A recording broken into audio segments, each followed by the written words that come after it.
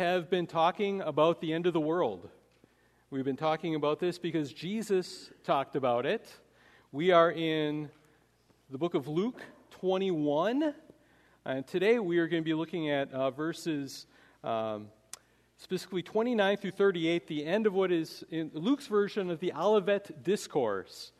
This is teaching that he gave right at the end of his earthly ministry from the Mount of Olives, and talking about what the people were to expect. And this is the third of these messages. If you missed the first two, I do encourage you. You can go online, you can watch the videos, and you'll get even more out of it if you see these all connected. We'll see that they had been asking about the Jewish temple and all of its grandeur. And Jesus told them that all of this is going to be torn down. You may think this is beautiful, but it is all going away. And that was fulfilled in 70 A.D. when the Romans came and they leveled the temple, they leveled Jerusalem, and just an amazing amount of people were killed. It was an awful, terrible thing. And then Jesus talked about this time of the Gentiles that was going to take place. And this is where we find ourselves in this gap in between, which also we refer to this as the church age, this time where God's focus is more on the Gentiles and building the church. But we saw that there is another week appointed to Israel that is yet coming, that there's going to be this period called the Great Tribulation. And yeah, there's tribulation in this life. There's things that we got to go through. We shouldn't think that we're going to escape that. We need to be prepared for whatever God has for us. But there's also going to be this 7-year period called the Great Tribulation. We talked about that in depth last week as well. But then Christ is going to return. So let's read a little bit. And actually, let's also read what we had last week so we get a running start into this. So let's read Luke 21, and I'm going to start at verse 24. It says, "They will fall by the edge of the sword and be led captives among the nations, and Jerusalem will be trampled underfoot by the Gentiles until the time of the Gentiles are fulfilled." And that's where we find ourselves in this time of the Gentiles right now. Verse 25, "And there will be signs in the sun and moon and stars, and on the earth distress of nations, in perplexity because of the roaring of the sea and the waves, people fainting with fear and with foreboding of what is coming on the world. For the powers of the heavens will be shaken." Other places this is described as the tribulation. Verse 27, "And then they will see the Son of Man," this is Jesus Christ, "coming in a cloud with power and great glory. Now when these things begin to take place, straighten up and raise your heads, because your redemption is drawing near." Now verse 29, and this is the section we're going to focus on for this week. "And he told them a parable. Look at the fig tree and all the trees. And as soon as they come out in leaf, you see for yourselves and know that the summer is already near. So also when you see these things taking place, you know that the kingdom of God is near. Truly I say to you, this generation will not pass away until all has taken place. Heaven and earth will pass away, but my words will not pass away. But watch yourselves, lest your hearts be weighed down with dissipation and drunkenness and cares of this life, and that day come upon you suddenly like a trap. For it will come upon all who dwell on the face of the whole earth. But stay awake at all times, praying that you may have strength to escape all these things that are going to take place and to stand before the Son of Man." And every day he was teaching in the temple, but at night he went out and lodged on the mount called Olivet. And early in the morning all the people came to him in the temple to hear him. This is God's word. This is what we are looking at today. We're going to divide this into two basic sections. We'll look at verses 29 through 33 first. And we're going to say the main point of this section, the kingdom of God is near. So watch for Jesus. Be looking for him. Be looking out for Jesus and for his return. began by talking about the fig trees. And all the trees, he said, they come on a leaf. You can see that summer is drawing near. There are things that were indications of what was coming, what is drawing near. So he says, when you see these things taking place, know that the kingdom of God is near. This leads to a question. Are there signs of his coming, or are there no signs? Because there's some passages to seem to say that we can look for signs that God's kingdom is near, that his return is coming. But there are other passages that stress that the return of Christ is imminent. And that means that it could happen at any moment. That there's not a set list of things that, as far as we know of, have to happen before Jesus comes. So we can say, well, he's not coming for a while because this has to happen and this has to happen. And we believe that the returning of Christ, it's imminent and it's unknown. I mean, some of those passages that we need to keep in mind, in Matthew 24:36, Jesus says, "But concerning that day and hour no one knows, not even the angels of heaven, nor the Son, but the Father only." So Jesus is saying there that during his time on earth, during his incarnation and humiliation, that he was not living in his full glorified state. That he was acting and living out of the knowledge that he had in his human mind, and not accessing all the infinite knowledge that he had in his divine mind, being the eternal God. And so there's a time period where Jesus didn't even know when exactly this is going to take place. I think he knows now, but he was saying that his point for us is that no one knows exactly when this is going to come. And there are people that will try to set dates, and they tend to be wrong. But Jesus is saying no one knows. He says a little bit later, Matthew 24:42, "Therefore stay awake, for you do not know on what day your Lord is coming. But know this, that if the master of the house had known in what part of the night the thief was coming, he would have stayed awake and would not have had his house broken into. Therefore you must be ready, for the Son of Man is coming at an hour you do not expect." There are other passages that talk about him coming as a thief, like a thief in the night. And the point of this, 1 Thessalonians 5:2, "For you yourselves are fully aware that the day of the Lord will come like a thief in the night." 2 Peter 3:10 says that as well. And the point there is, a thief doesn't call ahead and schedule with you when they're going to come. They're going to try and come unexpectedly when you're not knowing it. If you knew exactly that, someone's going to break into your house at 3:30, you'd be awake at 3:30. And I guess you could go to sleep before then, set your alarm so you can wake up for when the thief is going to come. And if we knew when Jesus was going to come, well, we could do that too. We could say, well, you know what, he's going to come at this point, so I can live my life however I want now. I can do what I want. Instead, the main point here Jesus is saying is, always be ready. Always be prepared, because he could come at any moment. And we need to be watching and waiting for him. James 5:8, "Be patient." And it says, "For the coming of the Lord is at hand." It's right there, but we don't know when it's going to be. So there are certain things that are indications that might be drawing near.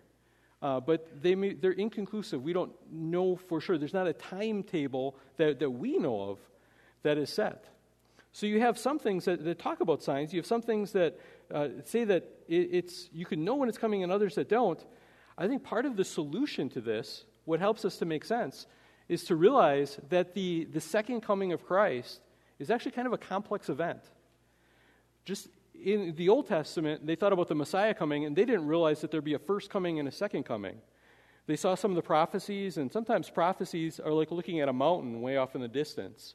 And it looks like all the mountains are together, but you get close and you realize there's mountains here, and a big old valley or a big plain, and then there's more mountains. But you can't tell that from a distance. And so the prophets, they saw these mountains, they all look like they're together. But now we realize that there was a first coming of Christ, where he came to live a perfect life in our place. He had to die on the cross in our place and be raised again for our justification. But he will come a second time, not in reference to dying for sin, but to come back as the reigning Lord and to come back in victory. And I think when we look even at that coming, we realize, okay, there's some complexity to it as well. There's some stages in that coming. And so we see some passages in Scripture that refer to what is known as the rapture.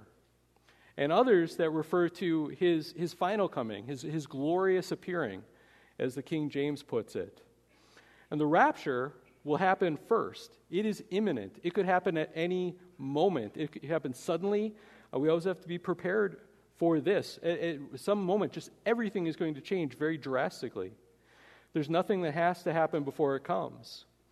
And then the final second coming will happen 7 years after that 7-year tribulation period. So the rapture happens, and then the tribulation, as we talked about last week, starts with the person who becomes revealed later on as the Antichrist, making a covenant with the many, with the nations for a 7-year period. And in the middle of this, he's going to break that covenant. He's going to set himself up to be worshipped in a rebuilt temple in Jerusalem. And things are going to get ugly in this world. You read the book of Revelation, and all the things that are going to happen. Thus, if you were there during that tribulation period, and you knew your Bible prophecy, and you knew when this was made, the covenant was made, and you knew when the Antichrist did this, I mean, you would know, okay, we got 3.5 years now after the Antichrist sets himself up in the temple that we have to endure until Christ is going to return. You would know when that's going to be. But for us, where we're at, we need to keep watching and waiting and always be ready, because the first part of this could kick off at any moment. You know, there might be indications that things are getting closer and falling into place. But we don't know exactly when that is going to happen. So I mentioned the rapture. I want to talk about this a bit. And maybe some of you have read lots about this. Some of you, this might be something you've heard of, but you don't really know what this is.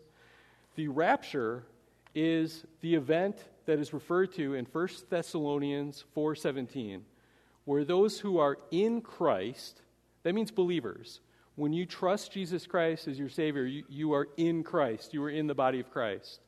Before you do that, you are outside of Christ. You're in your sin.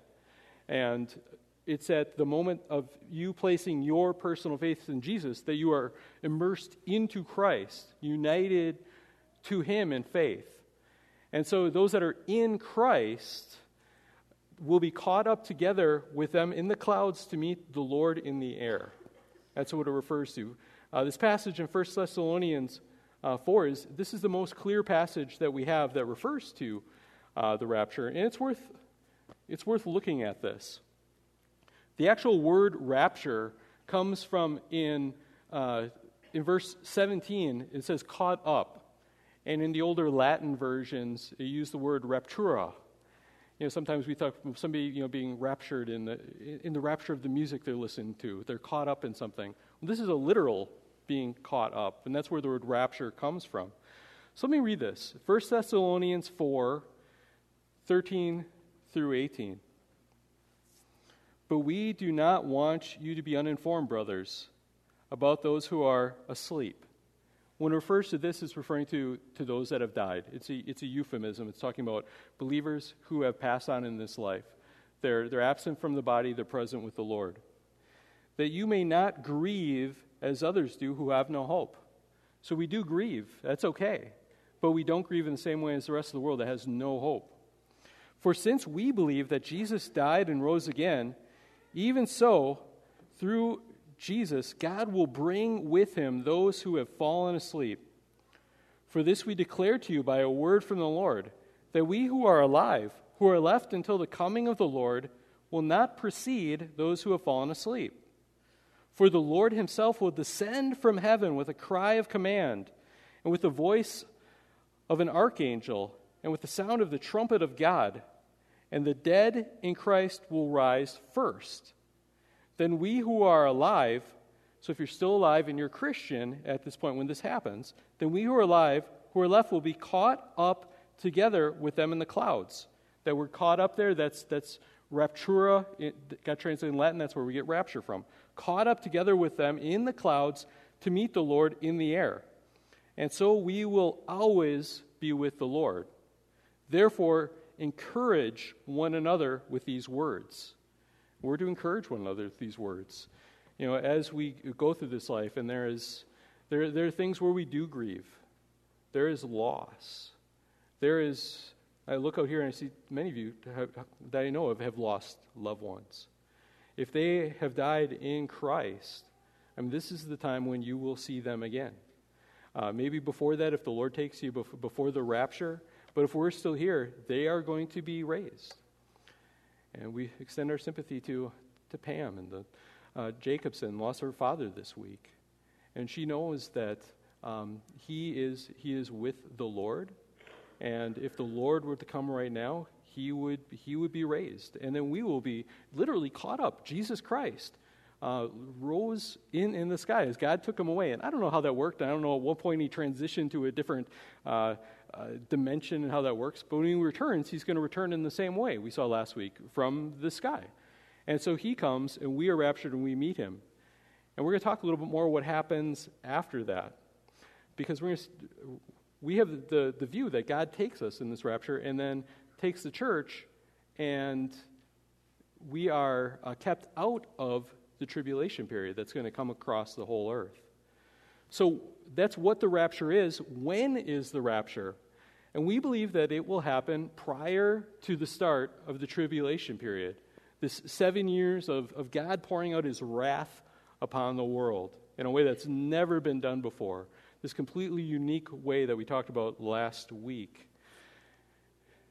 And so if we put this into a chart form, it does help to visualize like this, that we are right now are in what's often referred to as the church age. This will also overlap with what's been called the time of the Gentiles.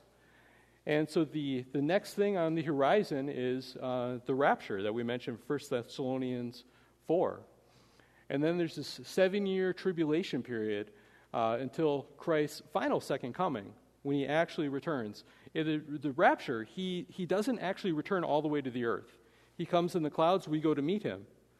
But at the second coming, this is what we talked about last week, where he returns to the Mount of Olives, that his feet touch the ground, the Mount of Olives splits in half, and he returns and just conquers and just destroys all the enemies that are against him. That's that phase of things at the second coming.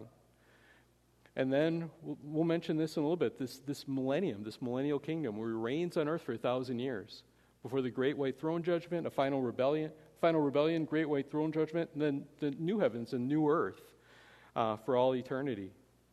So back to the question of when is the rapture. I said that we believe the position that our church has, and what I think is correct, is that the rapture will happen prior to the start of the tribulation. And there are some passages that shed a lot of light on this. We just read in 1 Thessalonians 4. If you had opened to that, we can just keep reading. Because you get to chapter 5, where it talks about the day of the Lord.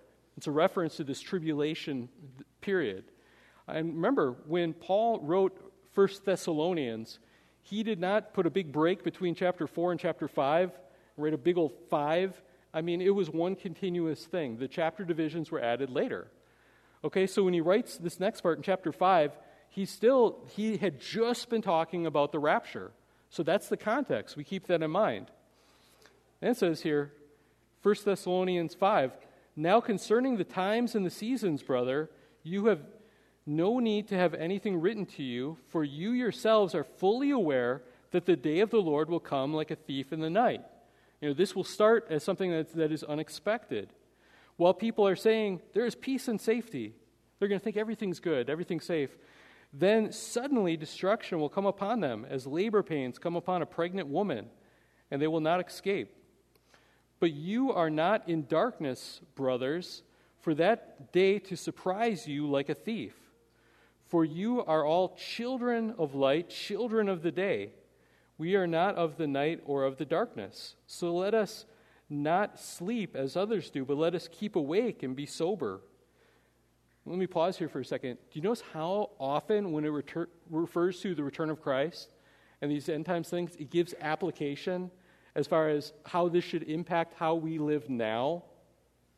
We'll talk about that more, but just keep seeing this. It's over and over in Scripture. Verse 7, "For those who sleep, sleep at night, and those who get drunk at night. But since we belong to the day, let us be sober, having put on the breastplate of faith and love, for a helmet, the hope of salvation. Now, verse 9, this is key. For God has not destined us for wrath, but to obtain salvation through our Lord Jesus Christ, who died for us, so that whether we are awake or asleep, whether we're alive or dead, we might live with him.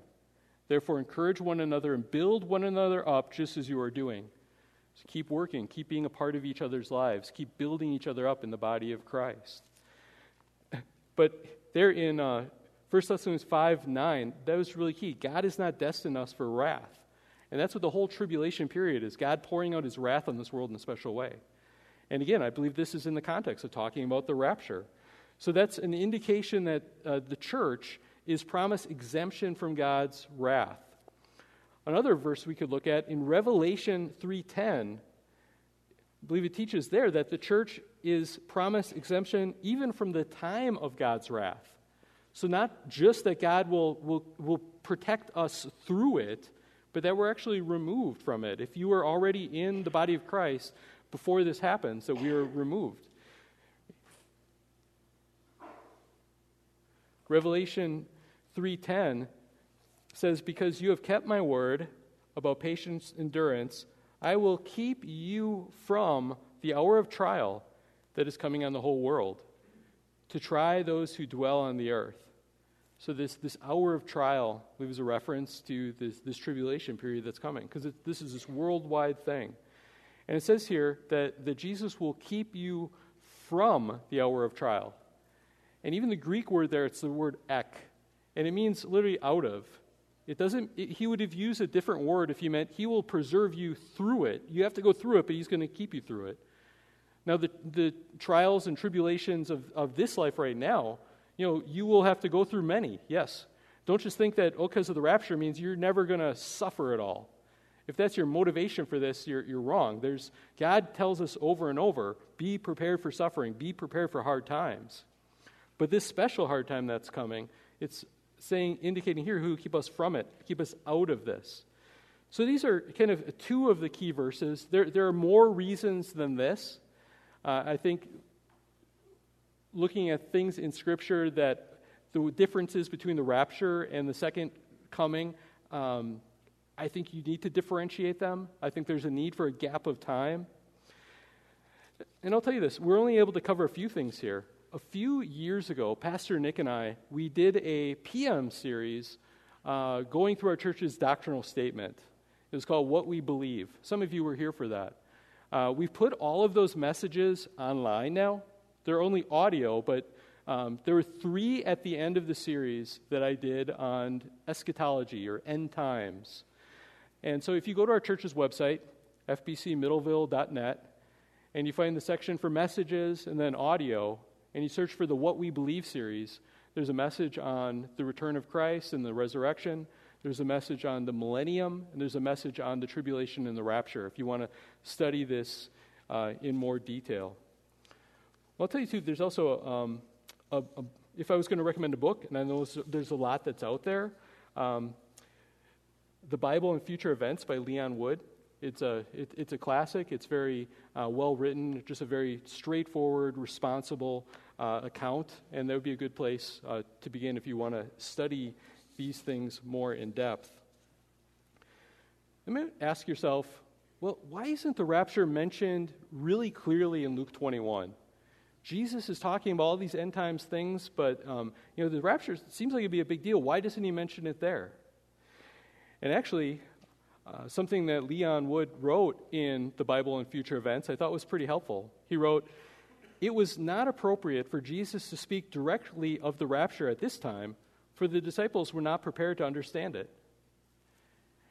And we need to remember that God gives his truth to humanity progressively. He doesn't just dump all the information at once. He gives bit by bit. And because now we live in the age where we have the completed Old and New Testament, we have the full deposit of everything that God has revealed for us at this age. But in the time while that was still coming in, they had some of the knowledge, but then they had to wait for other knowledge and information to come in. I think it's also why in 1 Corinthians 15, 51 and 52, Paul can refer to the rapture as a mystery. In Scripture, a mystery is a previously unrevealed truth. He's saying this is something that in times past, people didn't know about. But Paul tells them, behold, I tell you a mystery. We shall not all sleep. There will be Christians who do not die. We shall not all sleep, but we shall all be changed in a moment, in a twinkling of an eye at the last trumpet. For the trumpet will sound, and the dead will be raised imperishable, and we shall be changed. I think also, too, in Luke, Jesus is focusing on kind of the Jewish program, the program for Israel. I mean, he's talking to the Jewish disciples, and he's talking about what's going to happen with their Jewish temple. He's talking about things that we talked about in the series already of Daniel's 77s and that prophecy, which was specifically for Israel. So if we have these other events that are in this gap period, this time of the Gentiles, which the rapture is at the end of that, well, it makes sense that Luke, right now, Jesus in Luke isn't discussing that specifically, but he's talking about the parts that are specifically related to the nation of Israel, destruction of the temple, and later on the tribulation period and his return. Back to Luke.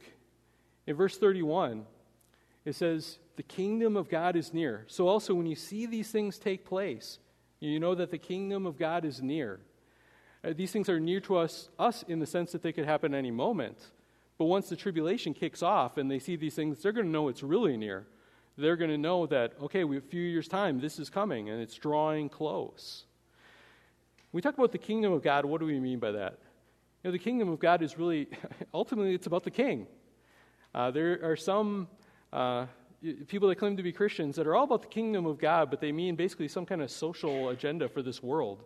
And almost Jesus is irrelevant to it. The core of the kingdom of God is the king, and the king is Jesus.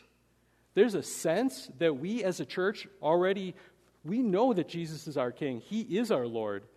So there's kind of a preview sense where the kingdom of God is where God's people gather that worship in it as king. But there is a full and final sense of the kingdom of God that is still coming.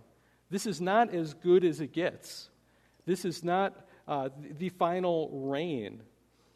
There's a full and final sense that will only be realized when Jesus actually returns to this earth and sets up his kingdom.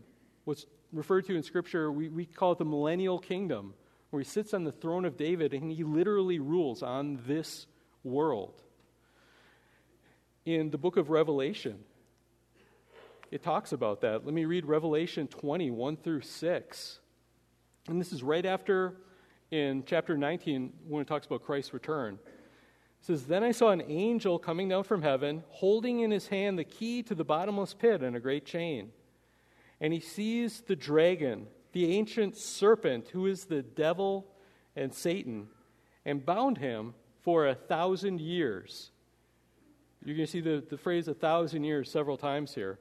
And threw him into a pit, and shut it, and sealed it over him, so that he might not deceive the nations any longer, until the 1,000 years were ended. And after that, he must be released for a little while. There would be a final rebellion at the end of that 1,000 years. It says, verse 4, then I saw thrones, and seated on them were those to whom the authority to judge was committed. And I saw the souls of those who had been beheaded for the testimony of Jesus and for the word of God, and who had not worshipped the beast, the Antichrist, or its image, and had not received its mark on their forehead or their hands. And they came to life and reigned with Christ for 1,000 years. Keep saying 1,000 years. And the rest of the dead did not come to life until the 1,000 years were ended. And this is the first resurrection. Blessed and holy is the one who shares in the first resurrection. Over such the second death has no power. But they will be priests of God and of Christ, and they will reign with him for 1,000 years. This is saying if you're a believer now, you return, you reign with him. We will be reigning with Christ on this earth in resurrected immortal bodies for 1,000 years. So no matter how long you live in this life or what you've had to endure, good or bad, You look forward to, well, to start things off, returning 1,000 years reigning with Christ on a world where Satan is bound, where evil is contained, and Jesus reigns on this earth. And just think of the joy that you will have during that time. And that's just the beginning of eternity. And it's if you're part of the first resurrection. If you're part of the first resurrection, it says the second death has no power over you. There's two deaths. We're all going to die, unless the rapture happens, you're going to die physically. That's the first death. But the second death, death is always separation. You're going to be separated from your body one day, and that will be bad enough, but Jesus will repair that. If you are in Christ, you will be raised and reign with him. But the second death, that's separation from God forever. If you're separated from God forever, you are not going to reign with him. You're going to be separated into what the Scripture calls hell, what it refers to in Revelation is the lake of fire eventually. And I plead with you, I pray with you that you would receive Christ, that you would find yourself, instead of being outside of Christ and under the wrath of God that we all deserve, that you would flee to him, put your faith, your trust, no one can do it for you, trust in Christ as the one that died to save you by what he did for you on the cross. And then you will not be touched by the second death. You are going to spend eternity one place or another. You want to spend it with Jesus Christ, glorifying him and worshiping him. And that's why he came. He came to save you. Back in Luke in verse 32, it says, "Truly I say to you, this generation will not pass away until all has taken place." What does that mean, this generation? There are three basic views on what that might mean. And some say, well, Jesus kind of thought that all this was going to happen, maybe the next 40 years, or while these apostles were still alive. Problem with that is that would make Jesus wrong, because he didn't return, and all of it didn't happen. Some of it did. I mean, the beginning part of this with the destruction of Jerusalem, that happened about 40 years later. But there was still more that was yet to come. So two other of the explanations, and these next two, each of them might be possible. Some say when it refers to this generation, it's specifically referring to what is happening during the tribulation period. And saying when this starts, things are going to go rapidly, and when this happens, the generation that is alive at the tribulation, that all these things will take place that are being talked about in Luke here, for the generation that is still alive when the tribulation starts. And that's a possibility, that very likely that could be what it is. Another one that's also very possible is to recognize that the word for generation can also mean at times a race or a people. And if that's the case, specifically, this could be saying that this people, specifically the Jewish people, will not be obliterated from the face of the earth before Christ returns. Although there are many that have tried, and whole world powers over and over that keep trying to destroy the Jewish people. But God keeps preserving them, protecting them, being faithful to them, even though most of them have turned away at this point. We saw last week that there's going to be a massive revival, and they will turn to Christ and accept him as Messiah. Now, this is the less common meaning for the word for generation, but I think it actually fits the context pretty well, with everything here being talked about Israel and God's plan for the nation of Israel. So it's either the second or third meaning when we talk about what does it mean when this generation will not pass away till all has taken place. And then in verse 33 it says, "Heaven and earth will pass away, but my words will not pass away." I think God's word, let's just get the first application here. God's word does not pass away. Okay, this word is more permanent than the world. Okay, the world will pass away first. This world is less permanent than what God teaches us and his truth. And even though there are many people that think that this is outdated, we don't have to believe this anymore because we know better now. We're more sophisticated than these people, and times change and truth changes. And you got to get with the times and get with the programs. You can't believe all this old stuff in this old book. We believe this book was written by God, the Holy Spirit that inspired the authors to write exactly what he wanted written, God that knows the future, God that is not bound by time. So if he was going to tell us something in here, he knows what is going to be applicable at 33 AD and what's going to be applicable in the year 2033 AD. That these truths are true, and they always will be true. Your milk in your refrigerator may have an expiration date. This word does not have an expiration date. But the heavens and earth, they will pass away. There will be a new heaven and a new earth one day. I'll give you these references. You can write them down. 2 Peter 3, 10 through 13, again, talks about the Lord coming like a thief in the night, and the heavens and earth will pass away. And then in Revelation 21, 1 through 5, I'll read it. Then I saw a new heaven and a new earth, for the first heaven and the first earth had passed away, and the sea was no more. I want to read this to you because this is so comforting. Then I saw the holy city, the new Jerusalem, coming down out of heaven from God, prepared as a bride adorned for her husband. And I heard a loud voice from the throne saying, "Behold, the dwelling place of God is with man."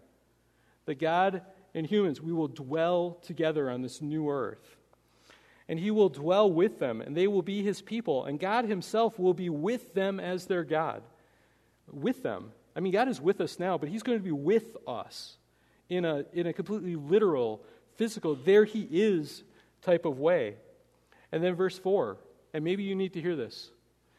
He will wipe away every tear from their eyes, and death shall be no more.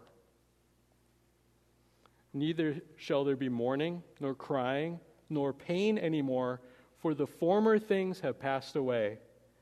And he who was seated on the throne said, "Behold, I am making all things new."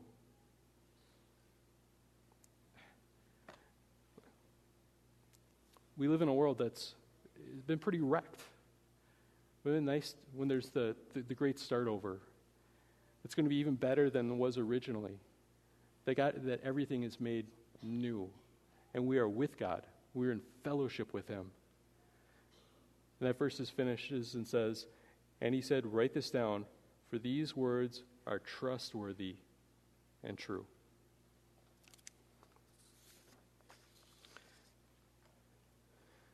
Quickly then. The kingdom of God is near, so watch your life. We watch for Jesus, and we are to watch our lives. There are applications. Luke 21, 34 through 38. But watch yourself, lest your hearts be weighed down with dissipations and drunkenness and cares of this life, and that day come upon you suddenly like a trap. For it will come upon all who dwell on the face of the whole earth. But stay awake at all times, praying that you may have strength to escape all these things that are going to take place and to stand before the Son of Man. And then it talks about Jesus teaching on the Mount of Olives. The Bible does not give us information about the end times mainly so we can make a bunch of charts, and we can have debates and discussions, and we can get into all the minutiae. Okay, there is information that's revealed. There are fascinating things to think about. But if that's all we're doing and it is not impacting how you live today, you're missing the point. It's not about speculating about what might happen then. This is to impact how you live in your life now, today. As you leave here, as you go to work tomorrow, as you raise your kids, as you love your spouse, as you reach out to your neighbor. It needs to impact how we live now. And in Luke, it gives a few very specifics. It says, watch yourselves. Keep a look at your life. How are you living? What's going on in your heart? Are you doing things that are according to God's will? Are you doing things that are displeasing God and that we need to repent of and we need to change? It says, lest your hearts be weighed down. How often do we go through life and we are depressed and we are miserable, our hearts are weighed down because we're thinking about the here and now and just this existence and the misery now instead of looking to the hope that is to come. Instead of looking to pass these light and momentary afflictions that we have, that can be pretty heavy, but that are outweighed by the greatness and the beauty and the glory that will happen when Christ returns and sets things right for us. Hearts weighed down, it says, with dissipation and drunkenness. Dissipation is literally a reference to both the nausea associated with drinking and debauchery, with hangovers. People, they try to sometimes get through the misery of this life by self-medicating or partying one way or another. And it doesn't help. It just leads to more and more misery that makes your heart more weighed down. If that's what you've been doing, you need to turn to Christ and receive that joy instead of trying to just drown things out. It also references the cares of this life that can weigh our hearts down. We're so busy. You get caught up in so many things that you need to do. There's things you need to do. There's things you didn't need to do, but you scheduled and you're doing anyways. And now you're too busy to be thinking about God. You're too busy to be focusing on Him and having a heart that worships Him. There can be things that are not necessarily bad things, but we get so weighed down about this that God gets pushed off our radar. Don't let Christ get pushed off your radar. Keep your focus on Him. Keep watching for Him. Otherwise, it says this will come on us like a trap. You'll be concerned about all the other things that you're watching for. You're watching your bank account. You're watching your sports team. And you're watching your career. There's going to come a day really quickly when those things don't matter at all. Because when Christ comes back, everything changes really quick. And this will happen to everything on the earth. Right now, people, sometimes even Christians, they're going around like this world right now is normal. But suddenly things are going to change. Things are going to get real quick all of a sudden. So stay awake. Stay awake. Keep focused. Keep watching. Don't drift away. When you drive home today, I hope that you stay awake during that drive. Okay? And I don't just mean physically. How long does it take for you to fall asleep for an accident to happen if you're driving? Is it good to say, well, I'm awake half of my ride home, or 90%? You know, if we're supposed to stay awake for Christ, that needs to be all the time. We don't want to be caught off guard. You know, people today talk about you're supposed to be woke. Scripturally, it says you're supposed to be awake. That's better grammar, and that's biblical. And be awake and active. When you're awake, part of being awake is you're doing things. We're supposed to be about God's work during this time. There's a mission that God has for us. You have neighbors that need Jesus Christ. Okay, there's people in the world that you either need to go to as a missionary or help us send missionaries to them because they need Jesus Christ. There's people that need your help, people that are going through difficult times. There's ways that you need to use your gifts and abilities to serve God. We're not just sitting here twiddling our thumbs waiting for the return. Be awake and active during this time period until He comes. And finally, you're in prayer. Be praying.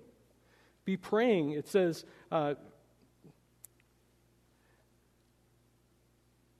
we got here? Verse 36. It says, but stay awake at all times, praying that you may have strength to escape all these things that are going to take place and to stand before the Son of Man. Your only hope in tribulation, whether it's the tribulations of this life or to escape the great tribulation to come, is God. This is not the type of thing that you can produce by your own willpower. So when there's something you need that you can't do on your own, you pray to God to grant you what you don't have. And eventually to stand before the Son of Man. All of us, we are going to stand before Jesus Christ. You are going to give an account to Him. There's no escaping that. And how is that going to be? Are you going to stand before Him one day with Christ as your Savior?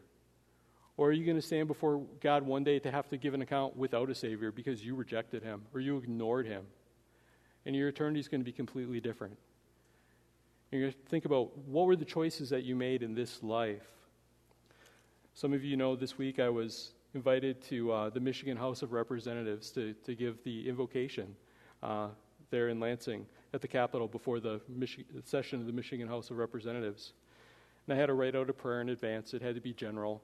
But one thing that I wrote in there, I said, quote, May the members of this assembly make the decisions that they will be glad to have made when each of them stand before you one day to give an account. And that's not just for them. And that's for all of us. Decisions that each of us make right now. Are you going to be proud? Are you going to be glad that you made that decision, that you lived the way you lived, or not? Make the decisions now. Because you will stand before God one day. History is going somewhere.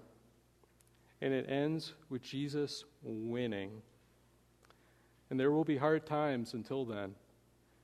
But if you are on Jesus' team, then you win in the end. Praise God. Let's pray. Oh God, we thank you so much. We thank you for revealing these truths to us. May these things give us hope. May we stay awake and fix our eyes on the truths that you have revealed, these things that will not change, and to know that if we are with you, Lord God, and if we are living according to your truth, we are truly on the right side of history, Lord God. And we long for your coming. Help us to stay awake and to be active and to be about your work until you come for us. We give you praise in Jesus' name. Amen.